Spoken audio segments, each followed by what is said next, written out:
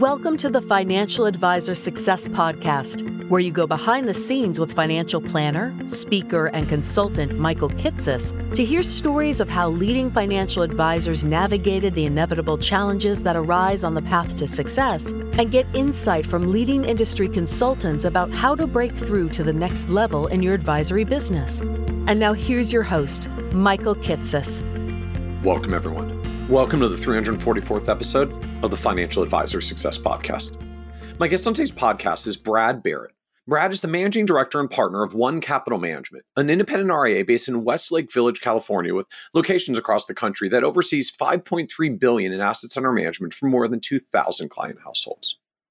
What's unique about Brad, though, is how he helped his large multi-billion-dollar firm develop what they call business segments, which are essentially multiple niche specializations, each with their own advisor, leader, and team, but all built on their centralized investment management process and similar private wealth target clientele, but done in a manner that allows the firm and each of its advisor teams to differentiate themselves and create new channels of direct clients to help scale and grow the firm organically. In this episode, we talk in depth about how Brad developed their business segments such as fire and police, sports and entertainment, and cross-border Canadians, helping Brad and the firm scale and grow because they could leverage having their advisor team seen as specialized experts in multiple different channels, but without needing to fully commit the whole firm to just one. How Brad and his firm have further accelerated their growth by seeking out and acquiring niche practices to turn into business segments for One Capital, which means they pay even higher multiples for niche practices than to acquire just a profitable generalist financial advisor. And how Brad has built out his firm's media department by hosting radio programs and podcasts and YouTube videos, focusing on a specific topic each week that affects one of their business segment clientele, and then adjusting the length and depth of the conversation to fit each of the various media channels that he's using. We also talk about how One Capital Management began offering their investment management service as a sub-advisory for other advisors, which created the centralized scale that then inspired the firm to delve deeper into business segments to better facilitate the distribution of those investment strategies. How Brad and his partners regularly evaluate the firm's business segments to both ensure that they're continually providing the services their clients want and need, and ensuring that they can continue to profitably grow and scale the business segments further. And how Brad and his firm structure their advisor compensation splits based on the overall profitability targets for each business segment. And be certain to listen to the end, where Brad shares how he learned the hard way that finding the right partners in business endeavors is critically important after he and his firm worked on an 8-month project to create a new vertical for the firm, only to find the person they partnered with was just using the position to leverage for a better job offer elsewhere. How Brad wishes that he realized in the early stages of career the benefits of going narrow and deep with specializations, because he now understands that his fear of limiting himself, in fact, ended up generating greater opportunities to pursue organic growth. And why Brad feels that it's important for younger, newer advisors to set the expectation that it could take as long as 10 years to really be at a place where they're no longer treading water and feeling good about their practice, but not to be discouraged by that and instead continually push to find the right firm and the right opportunities for them so that they can build the successful career and get to that long-term level of advisor happiness and financial success. And so with that introduction, I hope you enjoyed this episode of the Financial Advisor Success Podcast with Brad Barrett. Welcome, Brad Barrett, to the Financial Advisor Success Podcast. Thanks, Michael. I appreciate having me on. I appreciate you joining us, and what I think is going to be a really interesting conversation today around what happens when we kind of get interested or have an opportunity to form some kind of a specialization or niche or focus area, but we live within a bigger firm that's like growing in lots of ways and doing other things and bring on other advisors who are interested in other endeavors. And like you have legacy clients and acquisitions of other deals. And just it's one thing to try to say, well, I'm an advisor who owns my firm and I want to, plant my flag here and say, this is my thing. Right. And I know just the dynamics are very different when you're trying to do that in the context of a larger firm. And so you've lived that journey of being in a firm that's now grown very, very large to many billions of dollars and living that, like, how do you live a specialization within a large firm? And so I'm looking forward to having that conversation today and understanding how that journey has evolved for you over the past decade. Yeah, I am too. Obviously, there's a lot to share there. I think any advisor out there listening knows there's stories behind the scenes, and obviously with our specialties, we've gotten into what we call our business segments. There's a lot to dissect there for sure. So I'm excited as well. Very cool. So I think to get us started, just share with us the details of the firm as it exists today. Like, let's just start by understanding the advisory business as it exists now. Sure. The name of the firm is One Capital Management. We are registered investment advisor, RIA. We're headquartered here in Westlake Village, California, which is about 30 miles north of Los Angeles. We currently sit around 5.3 billion in assets.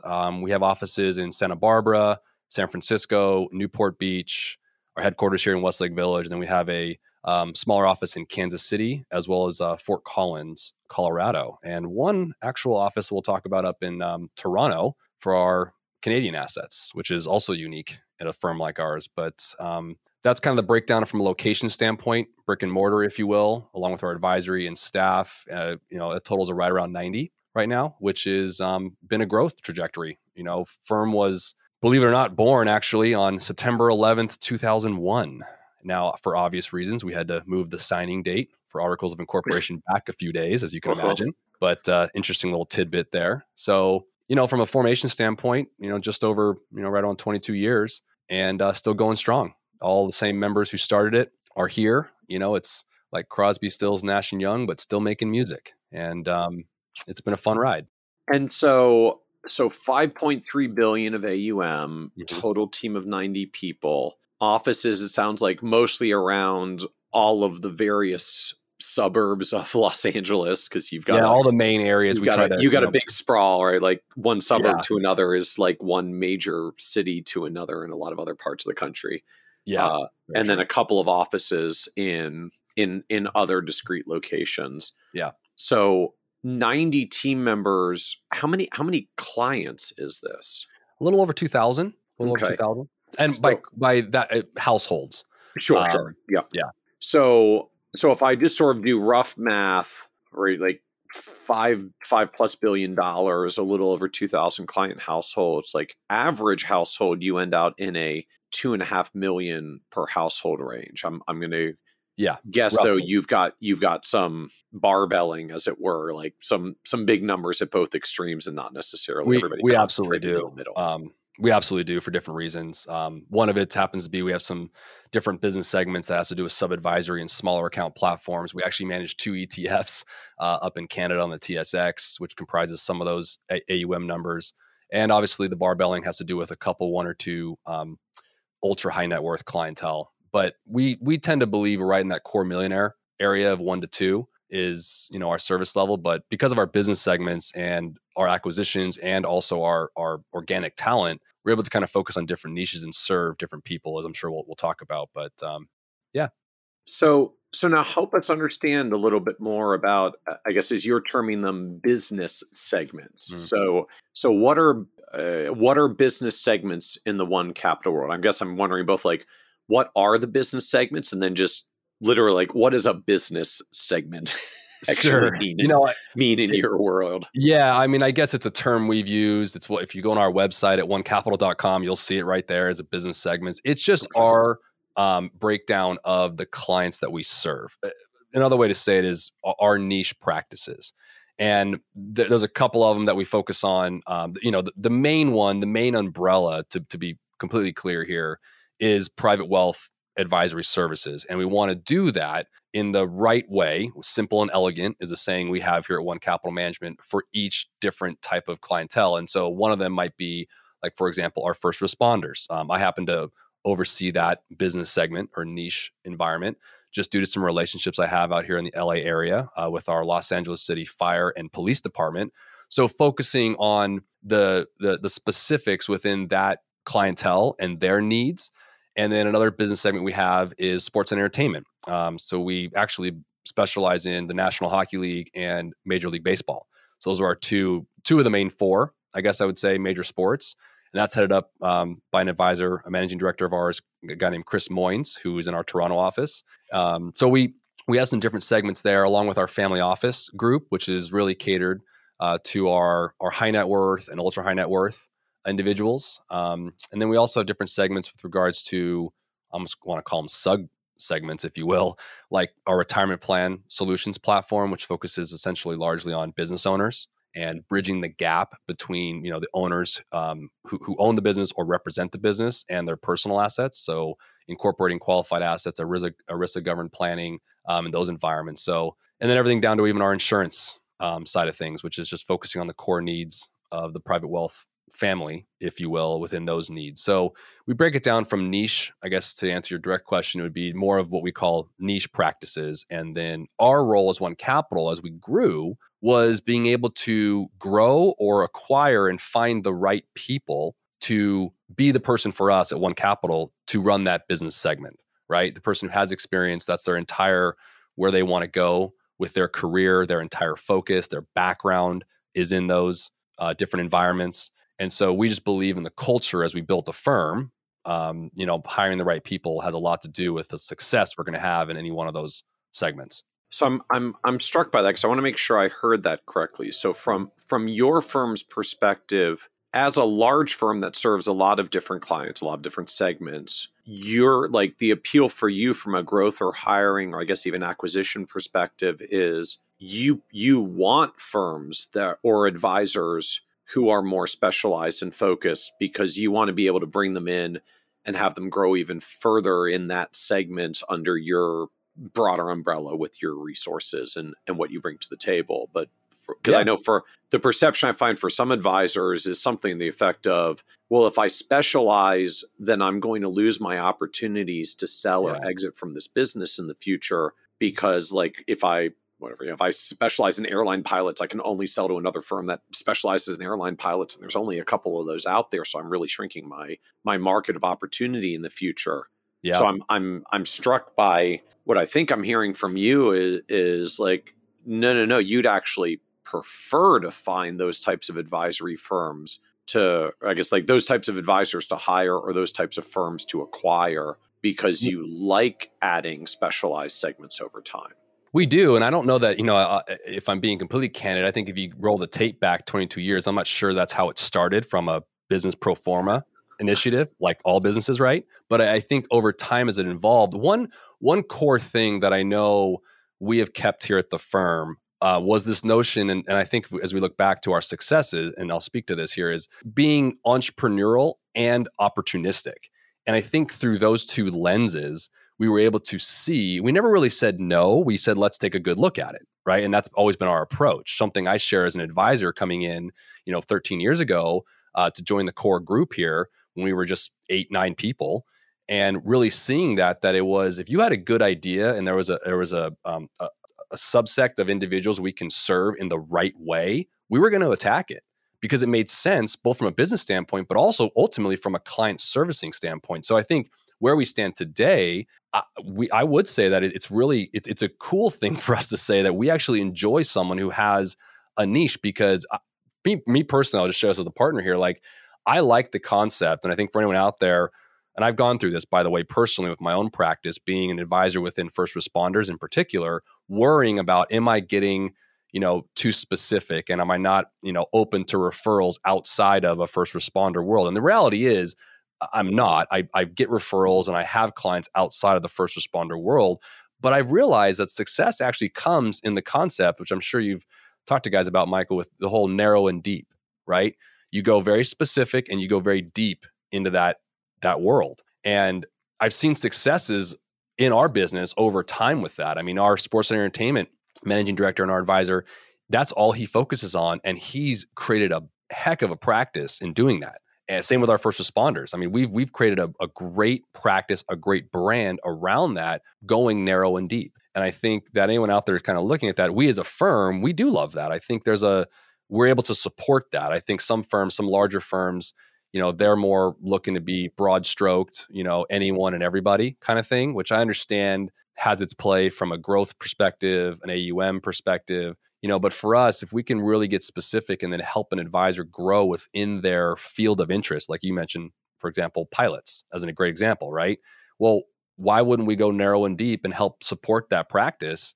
And if anyone's out there worried that they're going to limit their opportunities for, acquisition or succession plans or things like that, I'd love to be able to share that. I'm sure we're not alone in this, but there are definitely firms out there that, and I would seek those that want to partner with you on that. And I would avoid the ones that don't, because obviously that's not something they want to focus on, right? So I'm curious to hear more just how how the mindset evolved or the perspective evolved on in this, because as you noted, like we didn't necessarily start with 15 years ago, 20 years ago, we decided together because we wanted to make like the multi-niche segment firm of the Right. future, and we've been executing on it since September 13th of 2001 because we couldn't launch on 9/11. Right. Right, as you said, like this, it's what you found or learned over time. So I guess I'm curious to hear more of like what were the like moments or takeaways or like the transitions, the things that happened that said, oh wait, there's something here. Like we wanna lean into this approach further. Yeah, in answering that, I think the one thing I know when we step back early on in One Capital, we wanted to go. We knew one thing, which was really twofold, right? One thing, twofold, right? Pun intended, I guess. Right? Was to build to build a channel with direct clients. That was obviously, we wanted to be an advisor, be a private wealth, house. But we also realized through some relationships early on that I think helped us get to where we are today, that there is successes to be made in other areas. And our first foyer, if you will, into, we'll call it business segments or niche plays, was actually offering our wealth management services with a proprietary investment solution around private client portfolio management to other advisors, to other broker dealers and platforms. So we actually offered our services up as a sub-advisory relationship through broker dealer relationships, both in the US and in Canada. But in looking back, that's, I think, bore the idea, if you will, around being able to, offer what we do as a core through more unique channels, and then use that. I mean, ultimately that helped us scale and the cash flow really in order for us to circle back to our core, which is building a private wealth, organic, financial advisory business. And I think when we fast forward 15, 20 years, to your point, that's where all of a sudden we started growing. I came in a couple of years, after the inception and brought in the first responder chassis. And I think that was kind of our first big, outside of the sub-advisory niche, if you will, or sub-advisory platform, was kind of our big focus point. And I think we just had to see that play out. We had to see that become successful. Like anyone who's entrepreneurial and is going to go and invest in something or put your time into a business, you want to see its success before you then go and branch out. And so first responder platform came first. Then we kind of had we did have the sports and entertainment chassis. We had a cross-border advanced planning. I didn't even mention that one earlier, but that came right after the sports and entertainment chassis. We have a Canadian advisor who actually sold his practice up in Toronto and moved down to the States knowing nobody, and built $150 million practice here in the past 10 years, just by the support of a firm like ours and offering services to cross-border U.S. citizens in Canada, Canada and U.S. and vice versa, snowbirds, you name it. We're one of the main players in that space. And a guy named Wayne Baxter in our office has really been successful in that camp. So the timeline, what I mentioned is early on wins, to your question, was really more, in quite complete candidness, it was about cash flow. It was about surviving. We knew we wanted to build a private wealth platform and be financial advisors. We knew that. But in order to scale and to add some cash flow, we had the bright idea, and Don McDonald, our founder, Pat Bowen, Steve Cowley, Dan Stridsberg, the four main guys when they were here early on, had this vision of offering, again, our services sub-advisory to provide cash flow to then go back and build the private client business. Now, obviously, fast forward 6-7 years, you got 08, 09 happening, reshapes a lot of things, go back to the drawing board. And, 2 years after that, enter me. And that's where the business segments kind of came around as the idea. And then everything else kind of ensued from there. So almost this environment of, as I guess it sounds like the original core was more pure on the portfolio investment management end. Like Yes. that was actually the first thing that got built and scaled. And so, and that to this day like is still something we hold to be our central, everything. We're unique in the sense we don't outsource. We have an entire. I mean, when I first came in here, it was Steve Cowley as our chief investment officer. We had Dan Stridsberg running portfolio operations, if you will, which is basically kind of working with Steve, and like one portfolio manager. And we all kind of served on the investment committee. We all had our input, but it was mostly them. That team's now grown to probably 12 or 15 people, all in-house. We don't sub out. We do everything individual, stocks, bonds, ETFs we use through that. We have one or two mutual funds for certain plays within the portfolio. But the portfolio management for us has always been the central think tank of how we are going to serve our clients to the best of our abilities. Add to that the client experience, which is something we build the simple and elegant approach to. If we focus on those two things and do them to the best of our abilities, any segment, any clientele we would serve, we feel from our, generation there would allow it to be, served in how putting our brand on it, if you will. So the investments becomes the sort of scalable core. Yep. And your expression of client experience that's very focused and relevant to the individual clients starts to show up in the business segments of, well, how do we make a great experience for all these different client types? The answer is, well, we make a segment for like each of these client types, and then we get really deep on the advice and client experience for that segment. Exactly. All of which maps back to a centralized investment core. And there's so many examples of this. I mean, I'm just kind of thinking off the top of my head, but, imagine an advisor out there who has a relationship with a buddy. And I had this, I grew up playing hockey as well. And I have plenty of friends who actually went pro. And imagine if that person came to me and said, hey, Brad, I just signed a contract with an NHL team.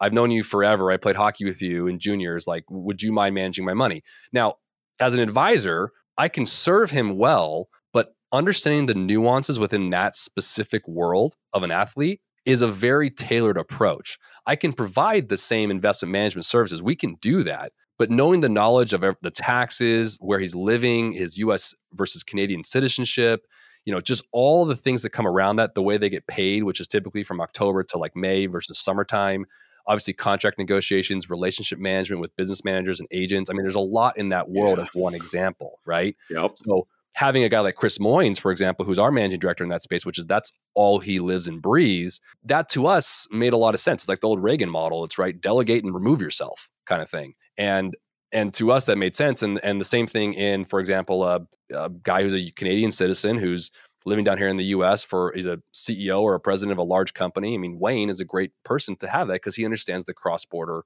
relationships from a tax perspective, I mean, all that. But all of it, the bedrock is, to your point, which you picked that up completely, is the core services of the investment management, and what we're trying to provide here is the ultimate client experience. And yeah, that's how we have always approached it for our clients.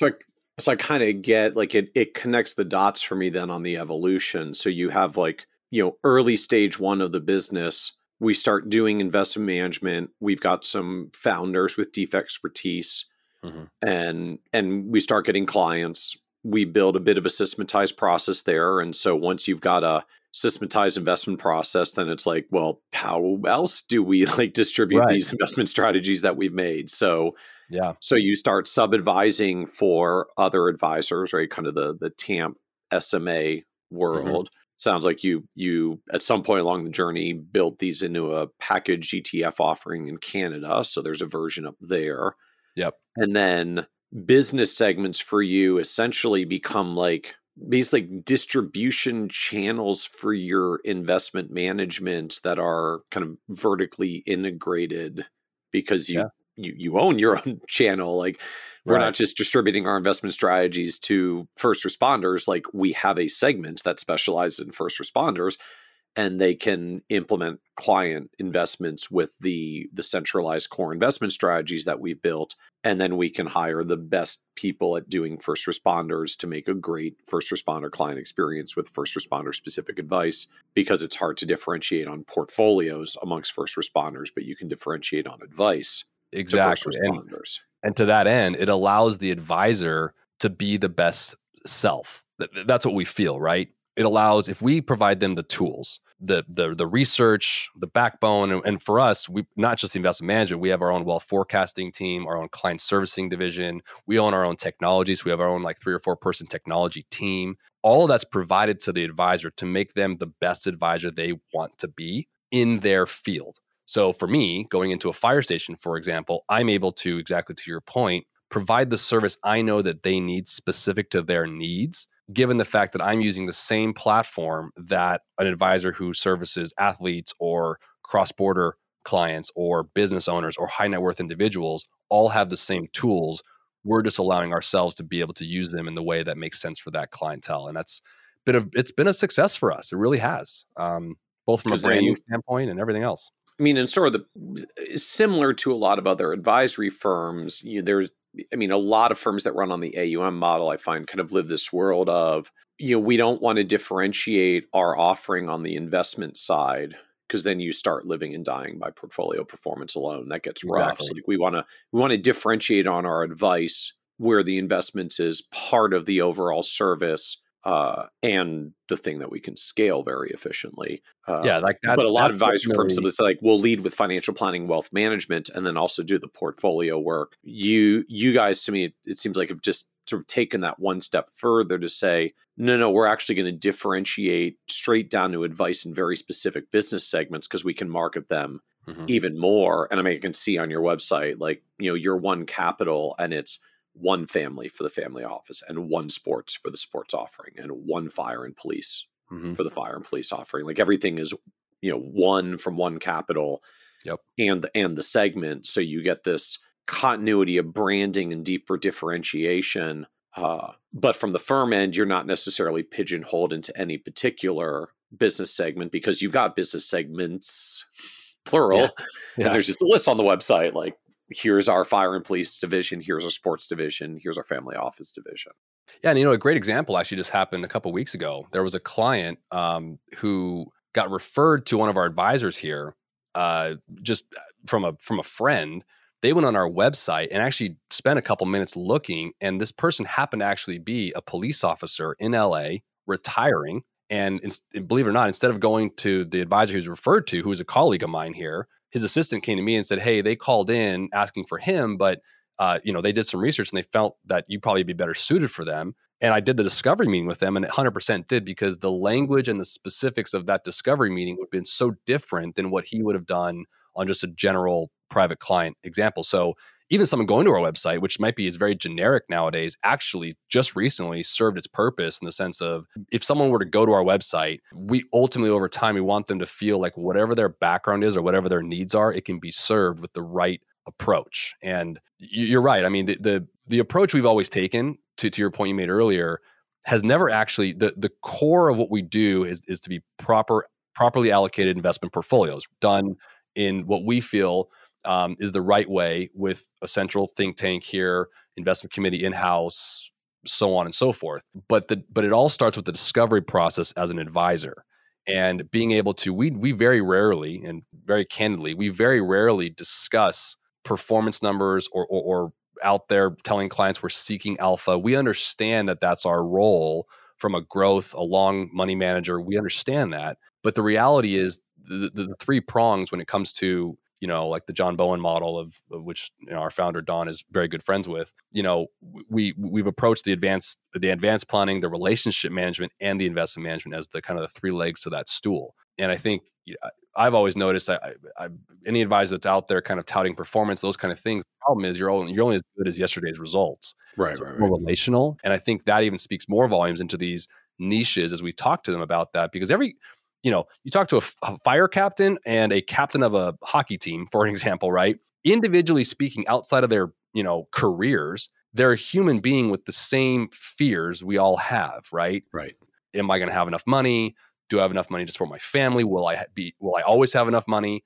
So us addressing those common needs and those threads that we can easily pull between the two, but within their own world, has a lot to do with the success of what I think are, client retention's been, and ultimately our client relationships have been. So it really still to us comes down to advisory and discovery, and yeah, to your point, the advisory side, and allowing the advisor to work within the context of their business segment, keeping using that, right? And it allows them to thrive. We've seen it. So your story did kind of answer for me one of the things I was wondering as well, which is like what happens when someone in the firm gets a client who fits someone else's business segment? And the answer is like it goes out to them. Like you may get more because once you get established in your community, sometimes there's just a flow of referrals that can start coming in.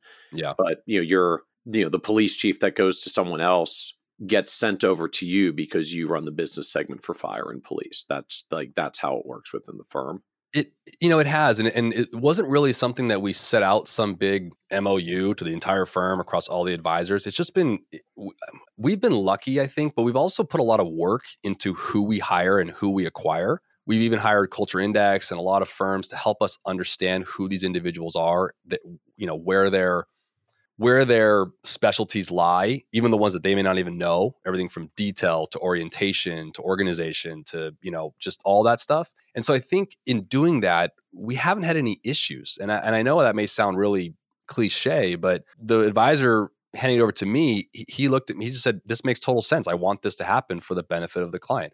I've done it multiple times in the past year through our media program, through our YouTube channel and our podcast. Oddly, we've had a few people reach out that happen to be Canadian citizens living here in the US. Immediately I get that discovery note and it's right over to Wayne because that's just his specialty. I can, if we think about it from a selfish standpoint, we don't, again, thankfully, and luckily we don't have a lot of the egos here that I know can be out there, which is a beautiful thing. And we're very fortunate for that. So it's just been just a common understanding that, look, if we can serve the client in the best way and it makes sense to work with this segment because of some background or some career path that they're in, that's what we're going to do. And it falls under the whole ethos of the firm, which is, again, the simple and elegant and ultimately driving the client experience. So help me understand how this works from, I guess, just like a compensation perspective. I mean, I know for a lot of firms, like, it's one thing to say we try to operate as a team and, send the prospect to whichever advisor or team in the firm is the best fit. But then often that gets bogged down and like, okay, but like who gets the comp? Do we compensate based on revenue where you lose money if you send it over? Do we have to like pay someone a business development trail? But then if we do that, then it gets bogged down for a while. Like Yeah. I find in practice that gets really messy really quickly in a lot of firms because of the compensation dynamics that start layering on top. So can I ask, how does advisor and team compensation work in this business segments realm, and then how does business development show up in that context? So I can break that down into two answers. One, I'm going to give you the one that happened over the past year once or twice with regards to my referrals over to one of my colleague, Wayne, who I think the world of in his environment. Because of that chassis, there's certain economics we had to build within our media division, which is a whole other topic we can get into, right? But when you focus on that, if the average client fee was, let's say, 1.5%, the way we had to break that down, because we as a firm were supporting the cost of building the radio program, the podcast, the YouTube channel, all of it, the house, if you will, would be able to keep more coming back because we're putting the money out. So on a 1.5% management fee, we had 1% going back to the firm, which really only left 50 basis points to whoever's servicing the advisor. In a case like that, how that gets broken down is because I'm the director, if you will, in that camp. I'm the one hosting the podcast, the radios, the YouTube. There was an economic structure in there where 25 basis points would come over to me for revenue share or for working with the client. The other 25 basis points, so again, 1% goes to the house, 25 to the person overseeing the media division, if you will, and then the person servicing advisor or the advisor attached to the client that came in through that channel was 25 basis points, for example. If it happened to be me as both the advisor, I would have the 25 basis points and, the 25 being the director.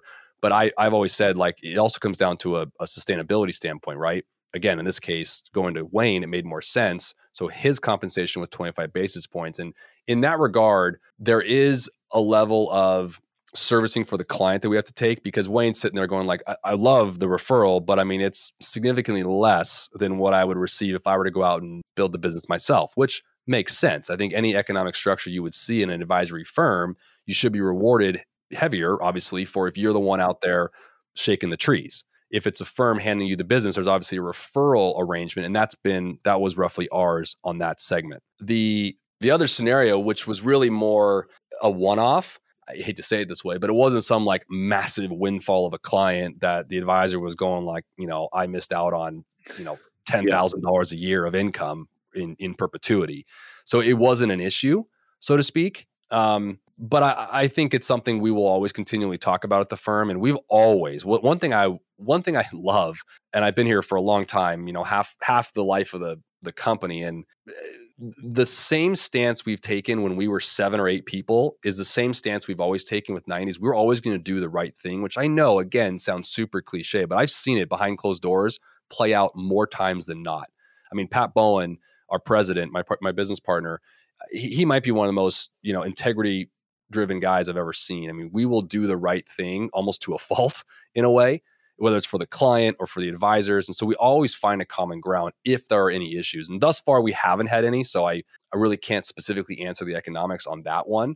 But again, it wasn't some huge windfall where we, Right. Yeah.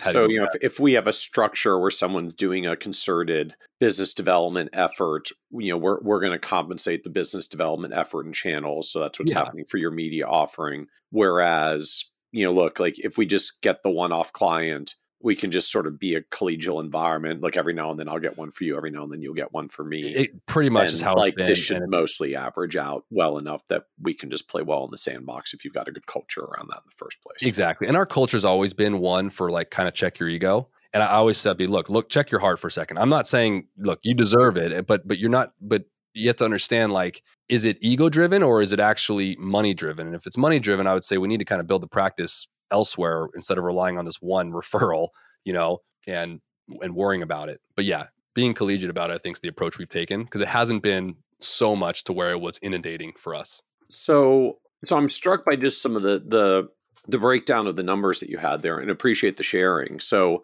as I'm thinking at a high level, if a client fee is 1.5%, basically you've got 1% to the firm and 0.5% to like the advisor pool. So basically, like, advisor comp is about a third of revenue on average. That's just on the media division, which is about 3 to 4 years old. Okay. Because of the money output ahead of time. Right. And me and Pat, particularly who kind of started this division together, we got together and I said, look, the only way we can really do this if One Capital is putting out the money to build this channel over time, we have to have some compensation that makes more sense. And we kind of, pulled the advisors around and kind of said, look, if we get some referrals from our seminars, our I hate calling them seminars, workshops, dinner workshops, radio, podcasts, YouTube, you have to understand these are hopefully going to be great clients coming in, but this was essentially paid for by the firm. So that economic breakdown is there. Other than that, our private wealth platform, is really about, we've always believed in the partnering with the advisors. So we find the compensation structure relative to their business environment. Again, back to the segments thing, because again, even fees are different in certain areas. Right. Like what like you're going to charge in fire and police that has a lot of mass affluent is going to be a different fee schedule than what you do with, the private family office. Exactly. And that has to do with varying factors, whether it's AUM, services offered, because there's more services, let's say in the sports and entertainment, we're doing things like their billing and just other things that we're not doing. So it varies, right? And so we also want to come to be a partner with our advisors to help them service, again, their clientele the best way. One of the things in the athlete space in particular is we know we're always going to be competing in at least the optics is reality world of agents fees and business management fees, which by the way have nothing to do with us, right? But that's a very common 1% environment there, and so it's a hard part for us to go in and charge 1.75 or 1.5, even though that's a very valid management fee for what we are providing for that client relative to our space, but it doesn't really compare to their world because they're like, well, that seems really expensive compared to what I'm getting with, say, a business manager or an agent. Again, apples and oranges, but that's the world we have to play in sometimes. So there's a lot of variances we have to take in that environment. So do you effectively end up with like different fee schedules for each business segment because they're different enough in their worlds and the scope of services and just like the typical affluence of the clientele that like you end up needing slightly different fee schedules for each? I think generally speaking, yes. I mean, we try to keep it. We also, again, along with research and platform and everything we offer, a part of it's also practice management work. Pat's one of our president here. He's actually really great with that, with our advisors, kind of helping them work through what the advisor thinks is the right approach. And even down to something like your question here, which is a great one regarding a tiered approach, flat fee, just overall actual amount. So we work through with them. We try to get to a common thread so our billing team doesn't get, has like 500 different, I mean, Right. it could be, tumultuous, right? But again, we will do the work as always if it's the right thing for the client. So I think workshopping it through, and that's the beauty of an advisor here. We have the team to talk to with tons of experience in multiple different, again, business segments, working through experience related to kind of what they think might be the right approach. And it might end up being right, but it's worth talking out and figuring out what makes the most sense. So I'm going to presume then that means if fee schedules start varying by segment and service scope starts varying by segment, that just ultimately like the nature of advisor comp or like the percentages of revenue or equivalents also just have to get set by business segment because the economics are just different from one segment to the next.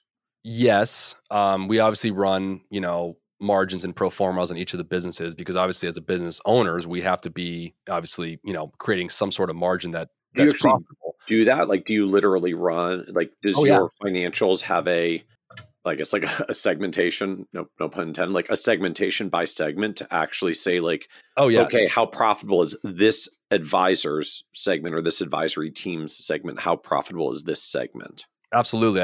I think anyone listening here, when you build something that what we've built, organization is key. And so seeing your verticals, if you will, business segments, verticals, niches, whatever you want to call it, right? You have to silo them out and make sure that what we're and now granted, you have to roll those all up into the general EBITDA of the firm.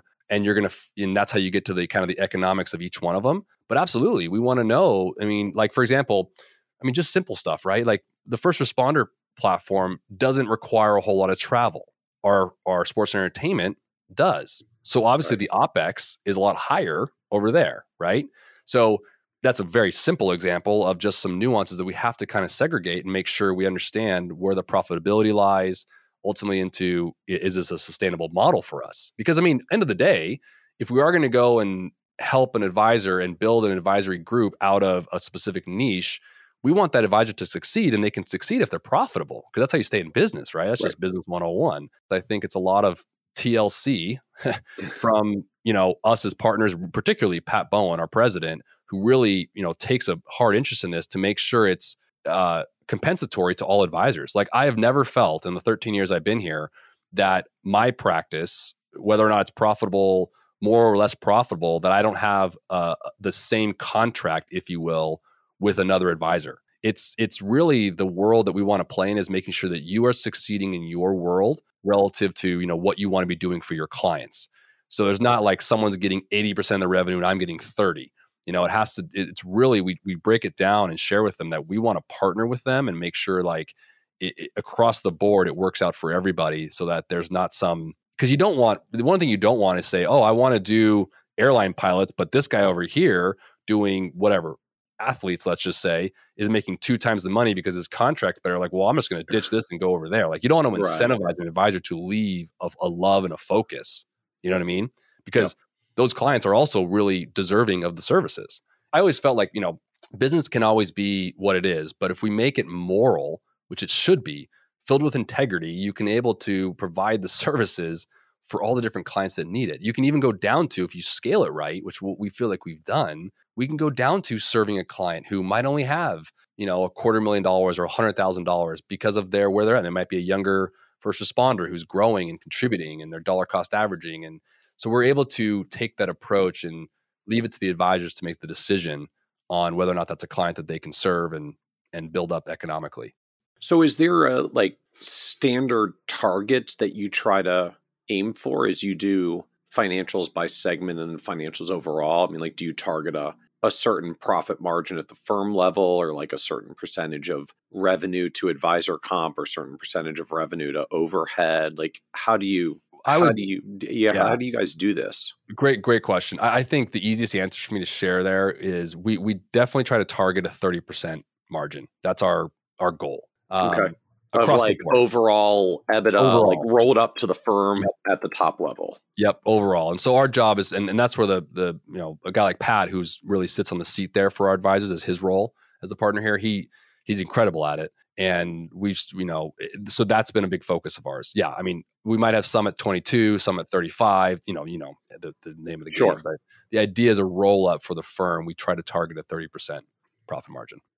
And you frame this a lot around like the firm's trying to partner with its advisors. So am I reading into that means like advisors do tend to have some sort of revenue-based compensation, whereas they grow their segment, their comp is growing directly, as opposed to like, no, they get salaries, but hopefully you get it back on the profits end if you're a partner. Like how does that it's comp basically through profits versus comp through salary versus comp through like revenue based? Yep. We want that old school model when we partner. I mean, basically our contracts, for lack of, we don't get wrapped up in these numbers necessarily, but think of it like a 50-50 partnership. Like we'll provide the house, the platform, the compliance, just everything, the client experience, the servicing associates, the portfolio management team, the wealth forecast team, the technology, everything. We want to partner with you with that so that any assets you bring in, clear as day, if it's a $10 million a year guy or woman doing it, then they know very clearly if whatever they charge, just think of it like 50-50. Now, that's not the exact numbers, but that's the best way I can describe the partnership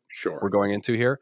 And so, it's a revenue-based model. We want them to be able to feel like they can go and earn with, theoretically, the sky's the limit along with the support. And we will then, like I'm a great example, over time as my practice has grown, I oversee probably nearly between all of the business segments that I work through over the many years I've been here, somewhere around $250 million or so that I oversee personally here at the firm. And that's part of it's my own personal private wealth practice. Part of it's the sub-advisory arrangement that I have worked with some relationships in our Kansas area through broker dealers.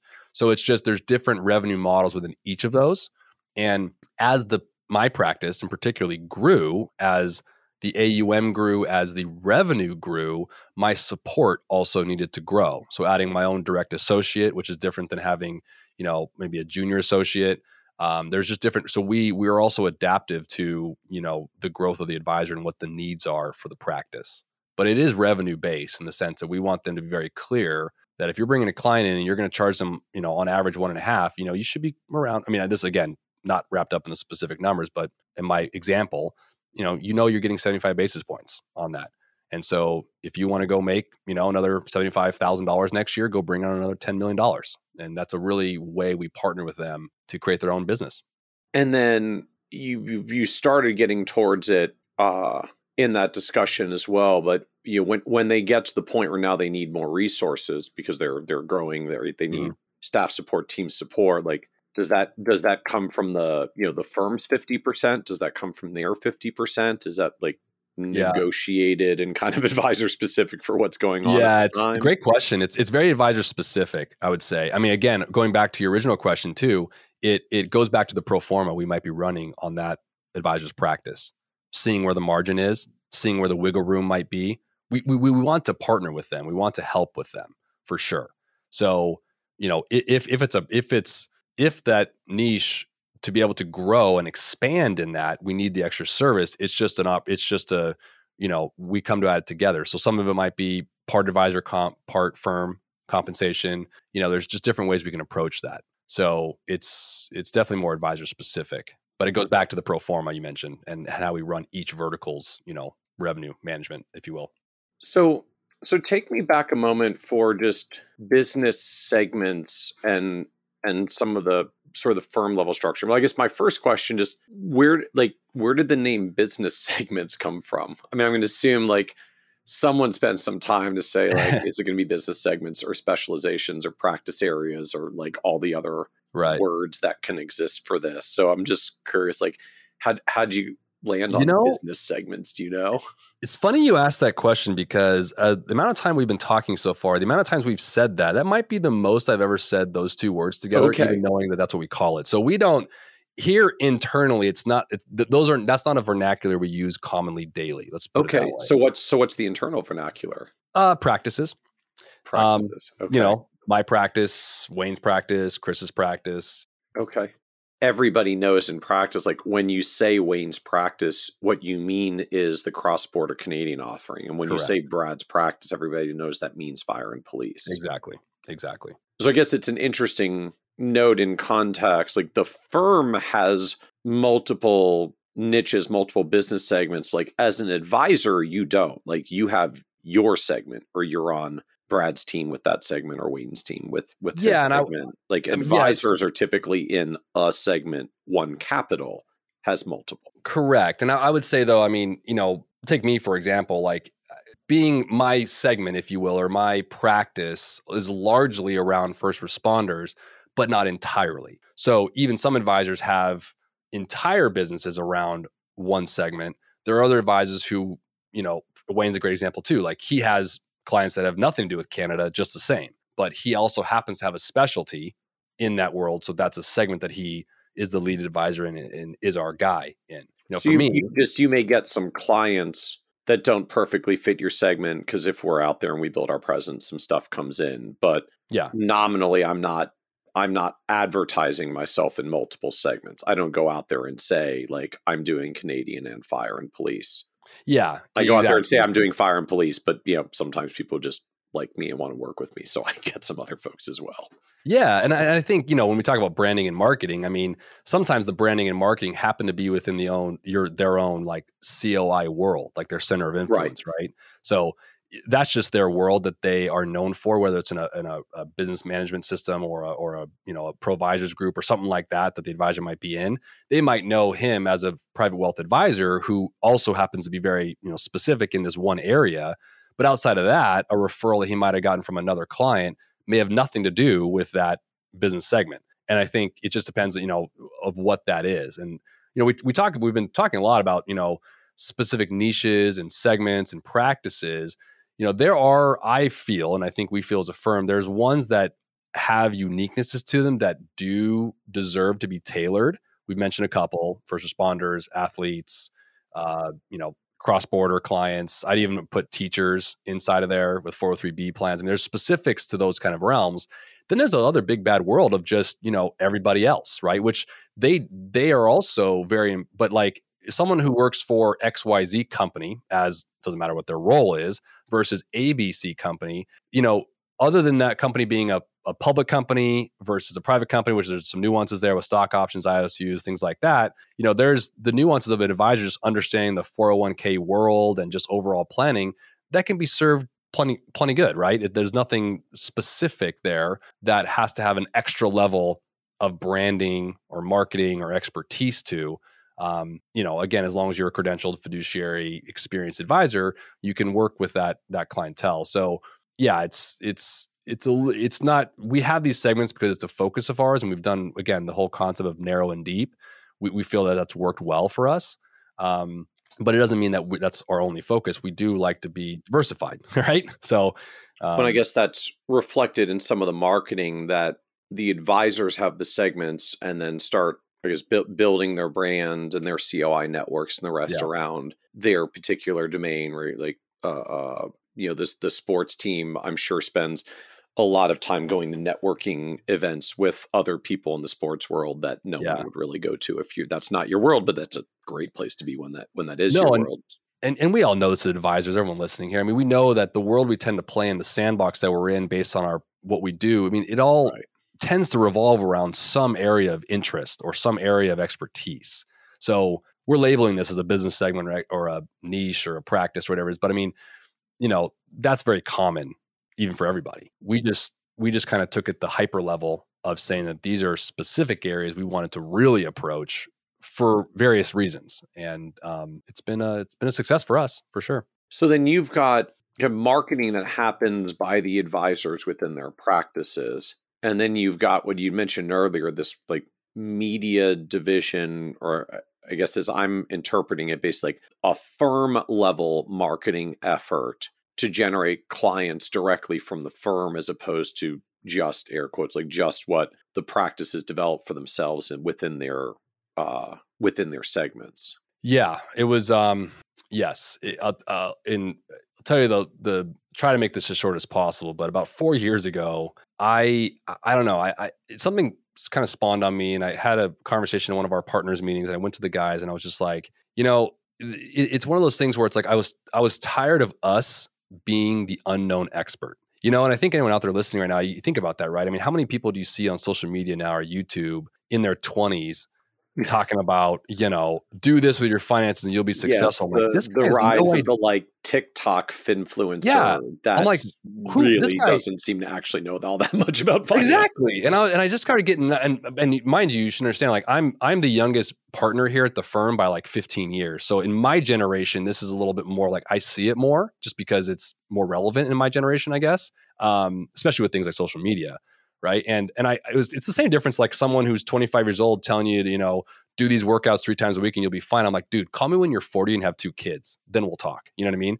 It's the same thing, in the financial services world. It's like, this guy has no experience, no knowledge, no nothing. And yet there's a lot of people. Anyways, that was the ethos of the start of me wanting to say, hey, look, I know this is different for us. And we don't, from a completely open perspective, like we don't have to do this monetarily to like succeed as a firm or keep ourselves afloat by any means. This was purely an investment. But I approached them and said, look, I really want to start a podcast. I think that's a really good platform for us. I was listening to your podcast. And I know that's a great medium out there. And we went down that endeavor. So we started the Make Your Money Matter podcast around just audio version of just sharing weekly planning topics, investment ideas from a firm, from us, right?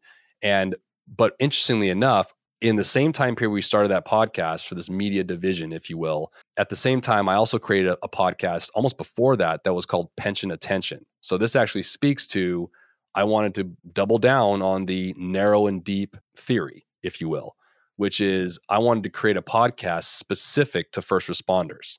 And for anyone out there who works with first responders, that their holy grail is their pension. And it's a beautiful thing, and it should be. Mm-hmm. So I literally titled it Pension Attention. Yep. And to this day, if you look at our stats, 4 years later, 4 years later, it is the number one listened to podcast here at our firm. And the narrow, so like the one that's only for fire and police has more listeners than the one for like every human being in the country. Yeah. So I mean, to me, that's a great example. As of the past couple of years, that just speaks to the volume of, if you go narrow and deep and you really focus on it, there's wins to be had. Not only is it the most viewed or opened and listened to when we look at it from our MailChimp stats, but it's also, I've actually seen direct clients from it. I probably received 10 to 12 referrals or call-ins from that show for over the past couple of years each year. So it's been a very successful podcast for us. Again, that's the niche play. Now, I don't think this is like, I think it makes sense if you think about it, because when you cast a net that's really wide, it's going to be harder to get traction. I think one of the things about going narrow and deep is you immediately have traction, right? You're speaking directly to an audience, so you can create relatability, vulnerability. You can be authentic, right? You can share your story as to why you're working with that specific arena. You can speak the vernacular. These are all things that create commonalities and relationships with someone who doesn't even know you, right? So I think going narrow and deep and niche on things like, media, when someone's, doesn't know who you are, I actually think works. And then from there, we basically, interestingly enough, Michael, I was going to share with you, actually, an advisor friend of mine who was on your show, I think last year. Long story short, a couple of years ago, my wife and I, we moved the family to Hawaii. My dad's born and raised there. We wanted to move there for a couple of years. We just got back about 10 months ago. I was working full-time from there. This was obviously through COVID, so it worked out, My neighbor, who I moved into, he had never been to the island before. He did the same thing we did, just moved the family over there for a year. We ended up staying almost a little over 2 years, but was a guy named John Hagenson. And I don't know if you remember that name or not, but he was on your show last year. And he had created a great advisory practice out in Arizona. And we were literally walking around the house one day and we just met in the front yard, got to talking and say, hey, we do the same thing. I mean, this is kind of hilarious, right? We literally meet on an island during COVID. Right. Mm-hmm. We're the only people out there because everyone else is not even allowed on the island. Right. And so we just spent the year together, just kind of becoming friends. To this day, he's one of my best friends. I just went to his 40th birthday party with like 3 other couples just 2 months ago. Just a great human being in general. But what's interesting about that story was I started realizing what he was doing. And he probably alluded to this on his show when he was speaking to you. And he did so much in the media world that this was right at the same time I had brought up this conversation with my partners. So this was like, to me, divine intervention. Like that's what I knew, repetition, like this was right. And I wanted to go down this path. So I made a joke with him, right? I mean, there's more things that went around this, but I was like, look, man, I'll teach you to surf if you can teach me, everything you will about the media world. And we did that. And he was so gracious with me. I mean, he hooked me up with, Advisors Excel, who just does his, producing at the time, and, the podcast, the radio, the webinars, the seminars, the dinner workshops. I mean, this was a whole new world to me. And that's what we've been doing for the past couple of years. And obviously, when someone does it, when an advisor talks to a colleague or another advisor who can share that with them, it works for some and it doesn't work for others. And so what I found is the radio show worked for us to some extent, but the dinner radio show, meaning the podcast, or like sorry, we AM, actually have an actual like AM radio. Yeah, radio. So we have a radio show here every Sunday morning at 10 a.m. in KVTA 1190 in the Los Angeles area. So radio show 10 a.m. Sundays is working for you. Yeah. Now, I think when we say working, it's important to, clarify that. Well, that's my next question. Like, how do you quantify measure and assess results? Yep. Like, how are you quantifying it? I would share it this way. Like we were spending about $2,000 a month in the marketing for that in terms of being on the channel. We're now doing about $1,000. So let's call it a $12,000 a year endeavor. And I'm excluding my time in writing the show and preparing it weekly. And, we've received about $2 to $3 million of AUM within that channel. So let's say it's at a 1.5% management fee. From a margin perspective, it's at least paying for the costs of it. Yeah. And it's creating validity in the brand, which is really what we wanted to do with it. Right. So again, how you quantify it, it's different. You look at some other people's numbers, it's way different. When it comes to things like the workshops we did and the dinners, the demographic here in our area, we found out is very different than the demographic in, North Dakota or Arizona or Kansas or someone else. I mean, in our area in particular, in California in particular, we have the demographic's a little bit more affluent, number one, in the LA area. That's a key thing to consider. But we also have not a lot of transient individuals. These are people born and raised here, second or third generation. In Arizona, I was talking with John about this originally. I mean, there's a lot of people that have moved from the Midwest or elsewhere. They're first generation, so they don't have a community maybe or parents, advisors they're working with. Right. And then thirdly, in the LA area, and this is subjective, but I'm going to just throw it out there, is, when you are on a radio, you're a radio host or a podcast host, or I'm an author as well with a book, like all the things that John had walked me through that are really great platforms. In LA, that doesn't really matter to us out here. Like we see the Kardashians at the grocery store. You know what I mean? Like they're like, who cares, man? You wrote a book and you're on a radio show. Like that doesn't impress anybody. And I'm not saying it, but I think that plays in other areas. And so we didn't have the success that I would have liked to have in the workshops. Something I know you speak about heavily on your show, right, is the iceberg theory, right? Yeah. And we're talking about some of the things on top of the water here, but I had to sift through and spend a lot of money and a lot of time to realize that those areas might not work. And then ultimately the discernment to make the decision, be like, God, this really sucks. I don't want to be a quitter in this, but it's just not working out. We've done 20 something different dinners. We've had some clients come in, great people. We're happy and blessed to serve them, but it's not really becoming of scale for us as a business. The YouTube channel has actually been really unique. It allowed us to take the format of the podcast, bring it into the YouTube world, but we had to spend in that environment. We had to hire a producer. I built out a studio. I'm sitting in it right now. It's going from audio, as I'm sure into visual, like on your other show, right? It's a different format, right?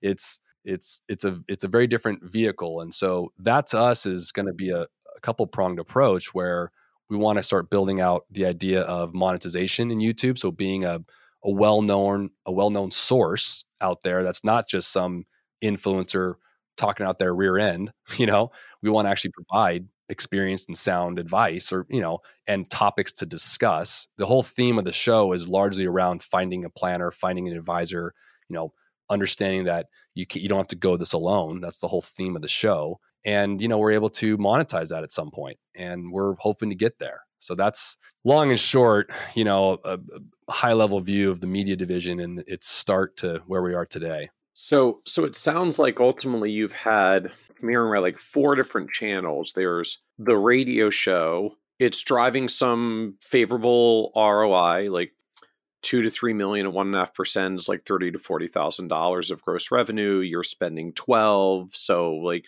not like crushing numbers out of the park or anything, but like that's a positive ROI. Like spend 12 to get 30 to 40 is not bad math. We're not losing money. Not losing money. Dinner seminars, did 20 of them, didn't love got some results, but didn't love the results relative to the cost and the effort. So that's dialing back. Yeah. Podcasts, that's building, but the narrow one is building faster than the broad one. But you're getting genuine flow of call-ins and leads, 10 to 12 every year. Is there do you actually track that in terms of assets or revenue? Like, is that 10 to 12 that turn into clients, or like 10 to 12 that kick the tires and like 2 of them turn into clients? What I will say is interesting about another kind of pro in the column of being in a certain niche and being branded in that world is, and this isn't an arrogant thing, it's just like when we get a referral and it's a client that usually signs up, like it's almost a foregone conclusion. So it's just so targeted. Like if you are fire and police and you've been listening to this podcast and you reach out, like you've pretty much probably sold yourself at this point. Exactly. And we still go to bat and prove it. I mean, it's not like we just take it for granted, but absolutely. I mean, it's one of those things where it's much different than a cold call or someone from a dinner coming in. You know, you're starting from you have a little bit of a relationship, but you're starting from ground zero. These person that call in, not only have they been listening to you, so they become familiar with your voice, which is what the whole medium allows you to do, which is a beautiful thing. But they also, because of my branding in that world, they also know plenty of their colleagues who either work with me or know me. So there's just an immediate connection there, which really what that means is there's a inherent trust. Now we have to still earn that trust, but it's there. And so that allows us to take those calls in and move forward. And I would say my average raise every year in that specific niche is probably somewhere between $10 and $15 million in the first responder world of just that segment. Wow. Every year. And I would say over the past 3 years, in particular, of pension attention, I would say upwards of a third of that has come in directly from that show. So, you know, it's been a 30% increase in my average of 15 plus years working with that group. It's been a 30% increase in those, you know, not expected, but just numbers that you can rely on year over year for nearly 3 years. So how did you get the podcast out there? Like, how do you get people to find it and show up in the first place to start building this $10 to $15 million a year flow? So, and by no means am I an expert at this, because obviously when you run these kind of things, I'm sure you know too, there's a lot to consider, right? I've been working with first responders since 2009, 2010. So this is even like right before I even came to One Capital. So this is a practice that I've been building out for many, many years. And over that time, I just had a lot of relationships, a lot of contact information. So when I built the podcast, you know, the first thing I did was put all the contacts in there on a mailing list. And that's who I sent it to every week. And every time I went to a station and I got more contact information or someone, you know, I would just, or a new client that came in, I would just add them to that list. And I think so you're emailing the podcast. They're not necessarily discovering it like in Apple Podcasts. No, I wouldn't say like they're finding it because you're emailing them, hey, we're doing a podcast, or you're dripping the new podcast episodes to get them to notice it and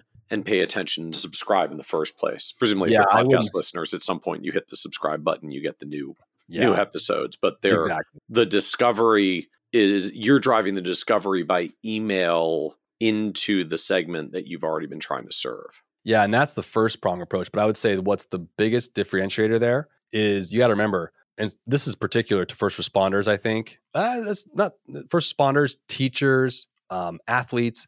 Think about where they live and where they work. Locker rooms, stations, close context, guys who are going through cathartic events daily. I mean, I always joke with guys. I mean, my clientele are guys that are kicking in doors, running into danger when we all are running away from danger, right? So they're going through some stuff. So when you get an email from a guy, it's also word of mouth, right? And so going niche, again, narrow and wide, allows you to spread a little bit further, because if you're doing the right thing, being a good advisor, providing the right experience, you're going to get shared simply because of good nature. So the email is going out to maybe 300 people, those 300 people are telling their buddies, hey, you listen to this podcast, and that's how it's growing. And I've seen that. I've definitely seen that because I've gotten calls in from guys where they are not on my mailing list. I can tell you that right now. I know that. So I correlate that. And then I ultimately asked them in the discovery, so yeah, my captain mentioned your podcasts and started listening to it. Happens all the time. So I'd say probably half of those calls I get in, 10 to 12 a year, have come from guys that aren't on that mailing list. They are on the mailing list now. Oh yeah. So it's also that niche world where they just talk, right? Because they're in close quarters together, So you end up with radio show, dinner seminars, podcast, and now YouTube channel is like the fourth one that's scaling up. Or I guess you're really in three. So it sounds like dinner seminars are scaling back. So it's radio, podcast, and YouTube. Yeah. And I think, working through some failures, I'd love to sit here and say that a lot of advisors have a lot of success with dinner workshops, and our approach didn't work, I think, from those reasons I mentioned. Demographic is one thing. Maybe it's me too. It also could be the advisor. Like maybe I'm just not built for it. But it also has to do with a platform thing for us. Like we're more of a private wealth. Like we're not selling products or speaking of products. Not that I'm saying it's a bad thing. It's just not our approach. Right. I think a lot of people that go to those dinners are somewhat expecting that or looking for something like that. I could be generalizing there, but it's just a different medium. And so we spent a lot of money over a year and a half doing that. And we all as business partners said, okay, let's pull back and let's try to focus some attention elsewhere. And that YouTube channel is kind of where we're focusing on. And it's been a ride. It's definitely a challenge. Every week I have to record, I have to write the shows. As an advisor, Michael, like my whole schedule has been completely rearranged. In 19 years in the financial services industry, the past 3 years have been nothing like anything before because have to rearrange how we operate. I have to write in order to support these marketing efforts. 100%. So it's a commitment, and it's hard because you're not getting. I'm not getting paid for these things. Right now we're in the building phase. Ultimately, we're trying to get to that point, but it's a build. So I take it like you're not necessarily seeing a lot of results yet on the YouTube channel ends. That's still in the growthy phase. Podcast is the biggest one. Radio show is distant second, but positive. Yeah. And I think we're keeping those because I think first off, they're fun for me to do. I find some joy in it.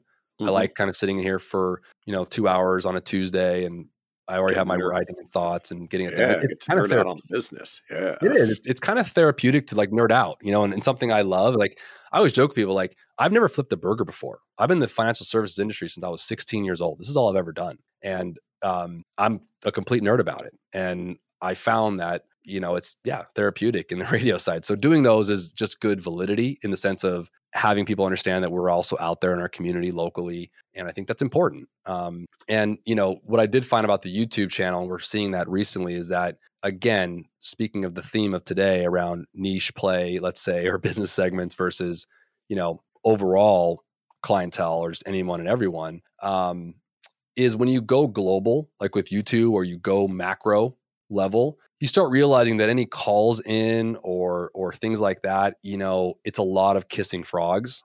And so we're adapting even within that own model right now to creating more videos to be in monetization with YouTube. So we're actually getting paid, hopefully at some point, from the YouTube channel itself. And then creating different programs like courses. And we're getting into that environment, like creating courses around how to pay off your debt and investing 101 and what to do with an inheritance and building those things that we can promote through our social media channels and through our YouTube channels. So what I will say in all that is simply that even a firm of our size, we're still thinking like we thought 22 years ago, which is entrepreneurial and opportunistic. And we're doing it daily here at the firm. And that's what I love to share because I think it's a cool thing. And I think anyone out there, no matter what size you are, never lose sight of that. It keeps us all young, right? And I've got to ask as well, just one of the dynamics I find that comes up for a lot of firms that start doing this, or like they start building a media presence, like someone in the firm starts driving media presence growth. It's like someone's got to do the podcast or show up on the YouTube channel or do the radio show. Yeah. So how does this work from a like intellectual property end? Like is this Brad's podcast or the firm's podcast? Or great question. Does that matter and do you care? It yes and no. We I'm very fortunate that all of us partners here, we're very close. And so we all are very in communication. Like every one of us are working pretty much daily. Like we don't have any old cronies sitting on the board kind of thing. So when this whole idea came up and we wanted to go to YouTube or even the podcast, really, the teams that we were working with, the media people we got together with, they were very much sharing like, look, you need to have a face to this. Like I wanted very much to go under no face, not a picture of me, just Make Your Money Matter with our logo, branded it. But obviously to be out there in the community, people want to see someone attached to it, right? So our first conversation was, sharing that, and we all agreed like it made sense to promote this. And I shared with them, like, if you listen to our podcast, if you listen to our YouTube show, you will hear loud and clear continuously in almost every episode, multiple times, that this is a firm show. I'm just the vessel and the host. And I wanted to take that approach simply because that's the truth. I want to share it as one of the advisors, but we can't have our 30 advisors on a show. So I'm just the voice carrying the research, the thoughts. So it's part of getting them comfortable of like, okay, everyone, like Brad's going to be the one who's on all the things, but don't worry. Like we're building a firm thing. We're not just spending money so Brad can do a Brad thing. Like it sounds like that was part of the buy-in you have to do when you've got multiple partners and you're trying to get everyone comfortable with the fact that we're going to do a media thing and not every partner is going to be the face. It was. And you know what? I think, again, back to a little while ago, it really, and I never thought about it this way, but honestly, Michael, we're just fortunate, I think. We don't have the egos that a lot of firms do. And I've always saw that, myself included. Like we all just want the best. I mean, obviously we all have our own competitiveness and we want to be that, but like I've shared with people, like, look, if anyone wanted to jump in and take this, like I would be fine with that. It is not easy. I mean, being on camera every week, having your voice out there and writing it, I enjoy it from a therapeutic standpoint. I was saying on the radio show, but like, it's not easy. It's a whole practice management shift. So the aesthetics of it might look appealing, the vanity of it might look appealing, but I can promise you, just like your iceberg theory, and I love that. It's like, dude, you're seeing the top part there. Trust me, you want all the work, go for it, bud. You take it, man. And so share with us a little bit more, like what's the beneath the surface reality of sustaining this kind of content effort? I mean, you've mentioned more than once now, like, it's really been a material shift to like your practice, your like weekly life. So what exactly changed? Like, what does that look like now? Well, starts off Sunday night. Just even my own family dynamic changed. We put the kids down, we'll head to bed, and I'll typically spend Sunday nights for about an hour and a half, just researching some ideas and things I've saved throughout the week, different articles, preparing the ideas for the show.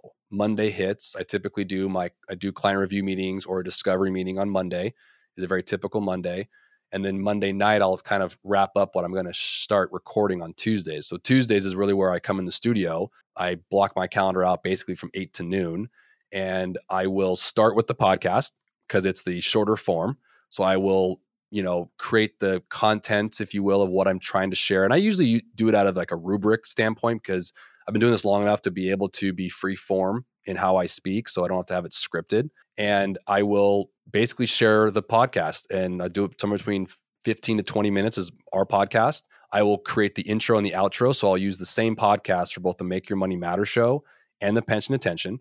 I will change the vernacular if I'm speaking about a deferred compensation plan versus a 401k, for example, but that becomes the audio. I then save that, package that off, send it to our producer. Immediately after that, I begin the radio show, which is, if you ever looked at the two in the same week, they're the same content, the same general ideas, but obviously the radio show is 4 13-minute segments, which is different than one 15 to 20-minute podcast.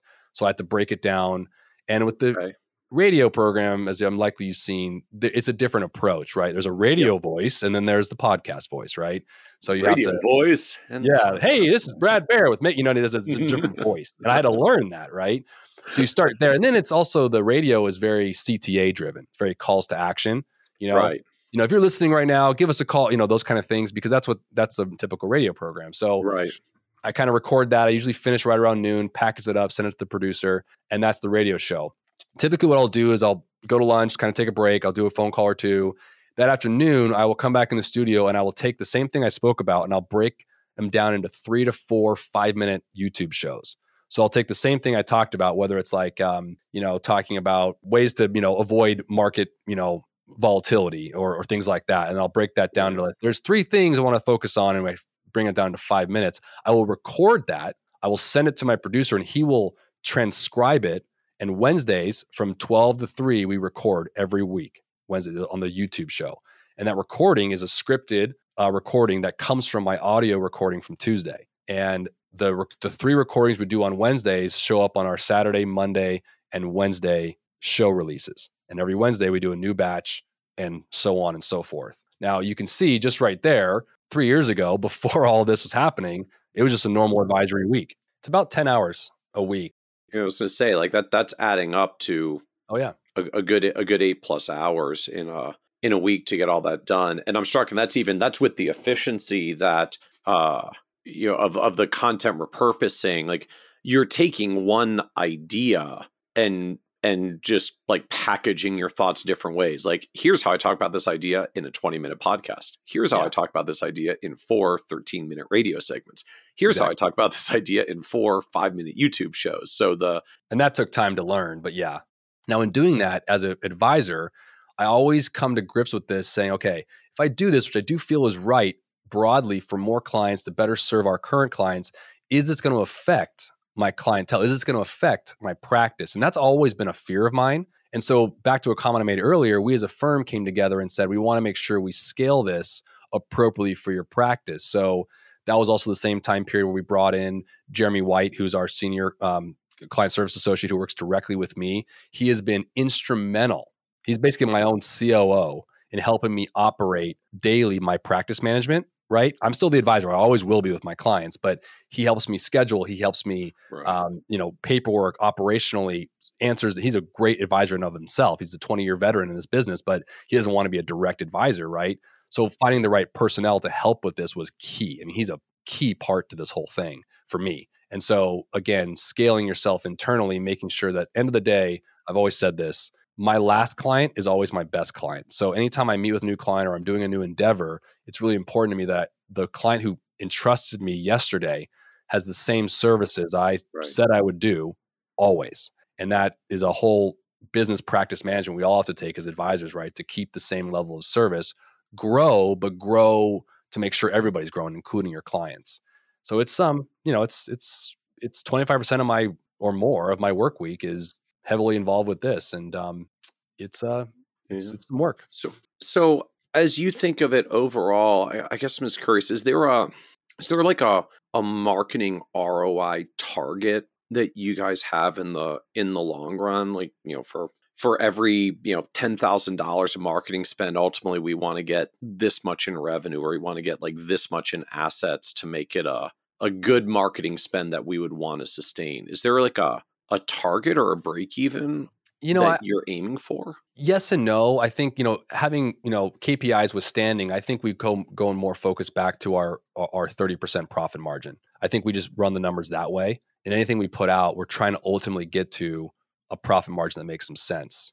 I will say this, one thing in here, when you're putting out money ahead of time because you have to invest in this platform because it's a newly formed vertical, if you will, you understand that there's also a timeline that we have to adhere to. So we've all kind of agreed to a 3 to 5 year timeline to understand, like, that's kind of our break-even analysis, if you will, of we're okay collecting smaller amounts with more going out, with operating expenditures being higher than they would be over time, ultimately getting to this attrition, as we start building these channels, if you will.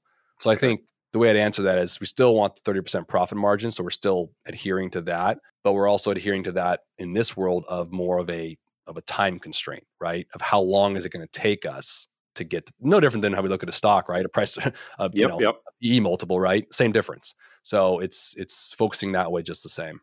So you've been at One Capital through just a huge growth cycle. I think it was less than 10 team members when you got there more than a decade ago. As you said earlier, like, you're closing in 100 team now.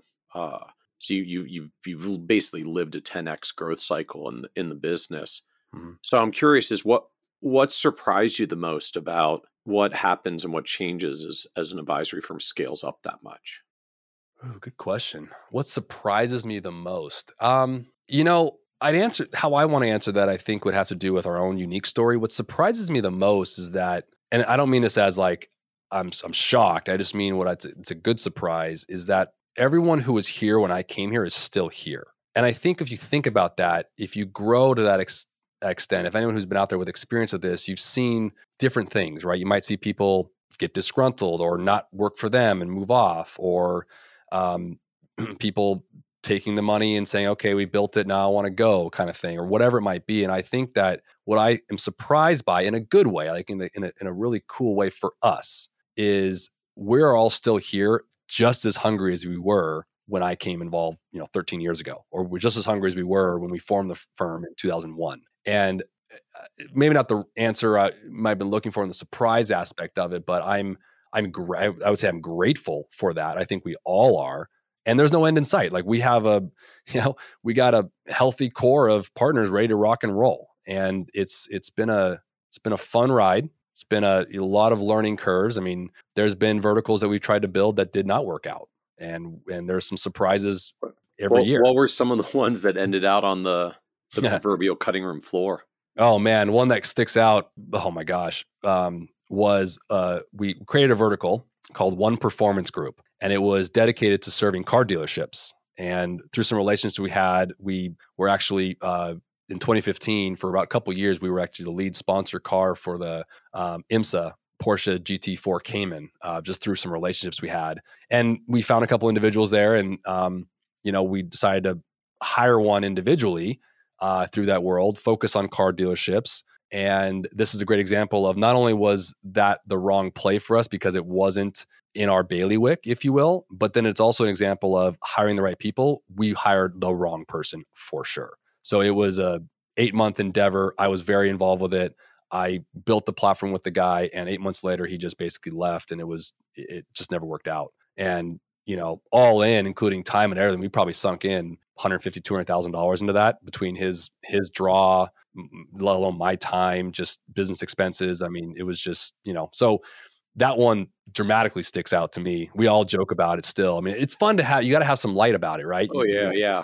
No one, it's the only way you can console yourself through these things. I mean, it burned us because it was a bummer. I mean, there's more to that story, but like internally, that was kind of a bummer just for the individual himself. But like, it's a part of doing business. You got to put yourself out there. And again, so in retrospect, like what had you guys missed that you didn't see the problem coming? The red flags on the individual. I actually firmly believe that segment still will hold true. And by the way, one of our great relationships, a good friend of mine, a client of ours, we work with his dealership. I mean, that's a great example of they're business owners, right? They just happen to own car dealerships. So we took a client who could just be a business owner and took it more granular and said, I want to focus on business owners who are business owners of car dealerships, right? And so our retirement plan solutions platform can work great in that camp. I mean, they have a lot of issues inside those places that they don't realize, and they're consortium. They have a Nissan dealership with a Lexus dealership and a BMW, and they kind of all are intertwined. They're not following affiliated servicing group relationships with their ERISA governed plans. They're all out of whack on compliance. Like there was definitely a need there. But the biggest thing I realized there was I think we neglected the signs of the individual that we hired to promote and run that platform. So this is a great example of hire the right people, right? And invest your time in the person. They might be the right now and it might seem great, but really spend the time. And we learned that, and we've done that since then. And it was a good learning lesson for us. But that was the big takeaway, was the person, I think, was the wrong endeavor. So are there particular like red flags of, I wish I'd paid more attention to this? In that specific case, the red flags actually came from individuals we knew who were saying, we've heard some history from him from other areas. And these are people we know too. Yeah. We just disregarded them. So in that particular case, it was more that. So again, hindsight's always, clear in 2020, right?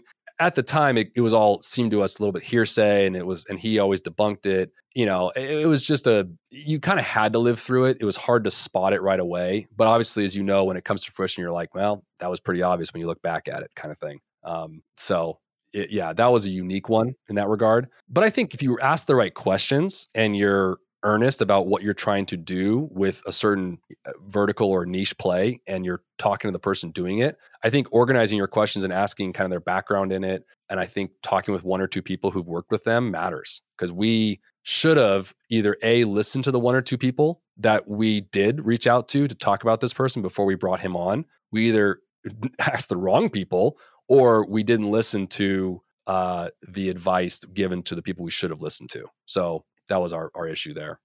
So what was the low point for you on this journey?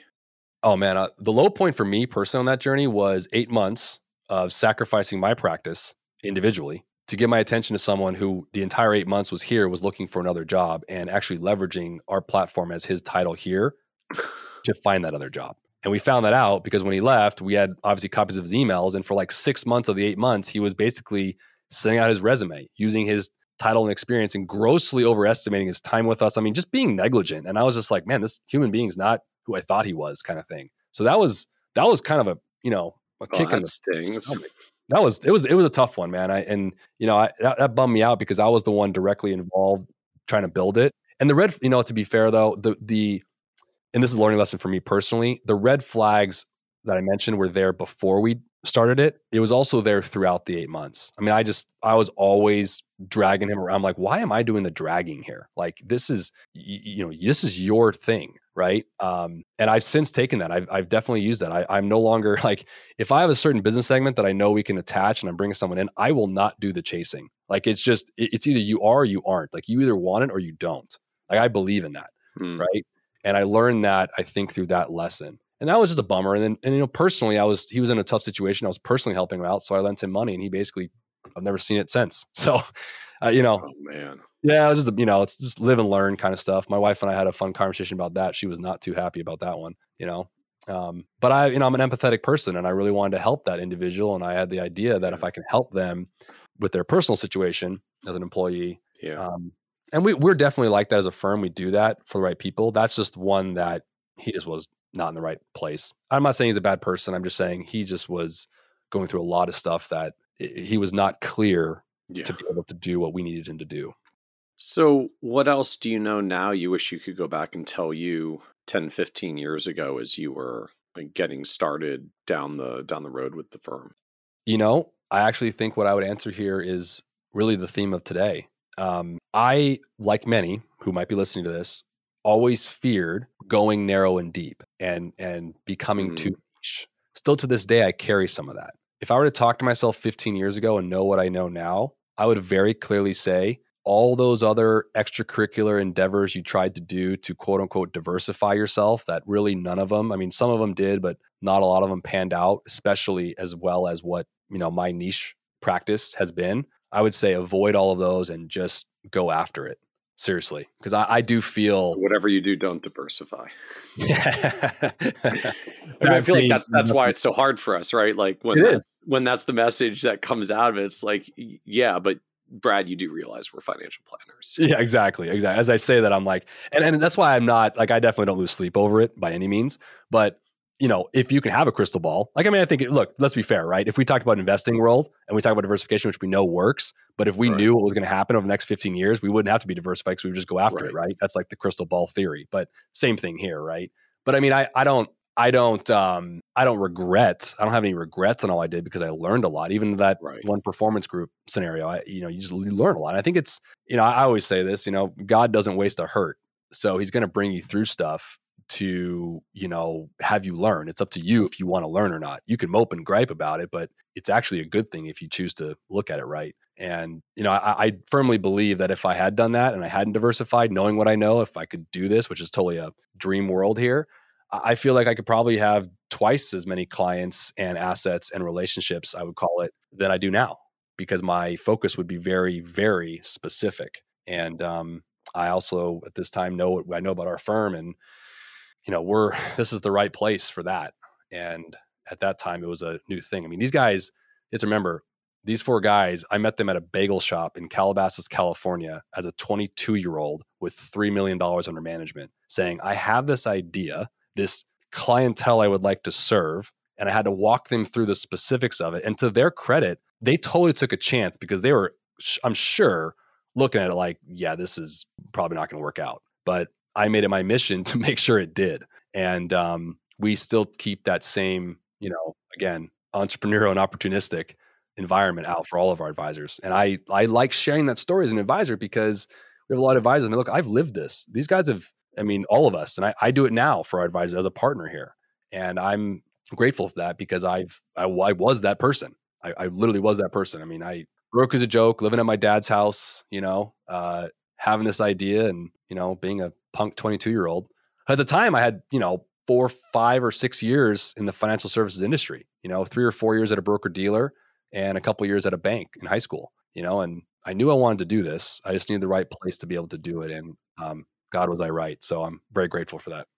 So what advice would you give younger, newer advisors coming into the industry today?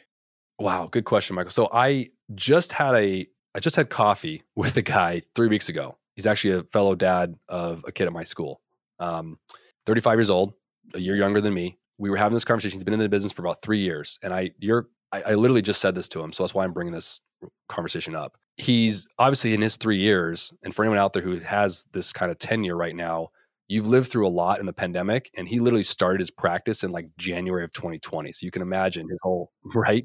Yeah, that was a little stressful. The poor guy, his marketing endeavors. And I saw in his eyes in 45 minutes of a coffee, and anyone out there who's a good human with integrity, with morals, who has who just has a love and passion for the financial world and planning and all of its greatness that you can do, but also just seeing the joy in helping someone who doesn't know this world that well. Just, you got to hang on. You got to find the right place. Because if you're having, part of his issues was he's not in the right house. We're actually in conversation with him right now to potentially bring him in, because a lot of the issues happen to be with where you're at, one way or the other. Not all the problems, right? It's not always someone else's problems, but it's important to find the right place. Find the right place. If you're not the right place, like find the right place. Like get out of a bad place and find a good place.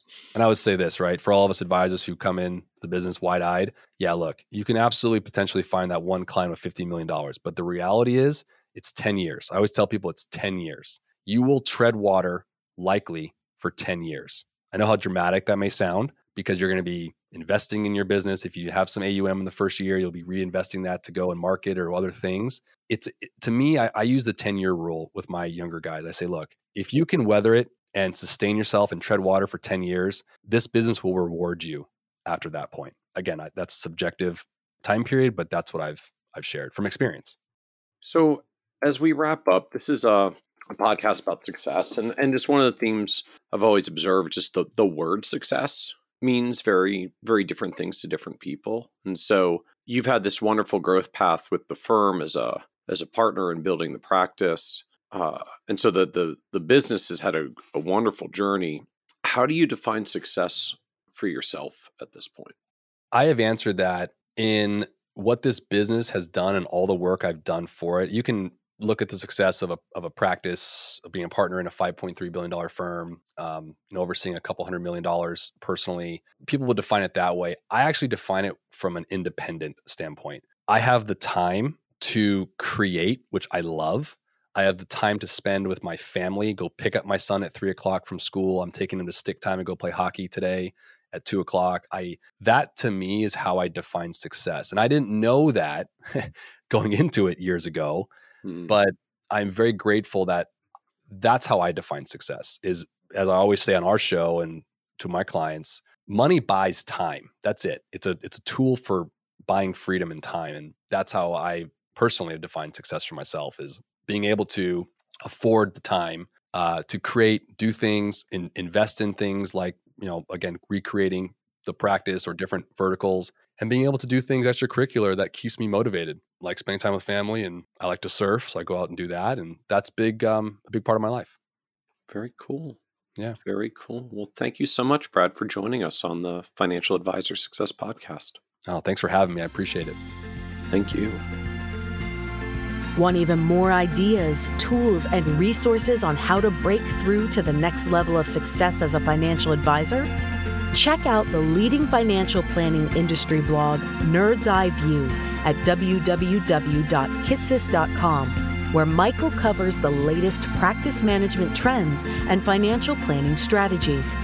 And by joining the members section, you can earn IMCA and CFP continuing education credits, along with exclusive member content. Get it all now at www.kitsis.com.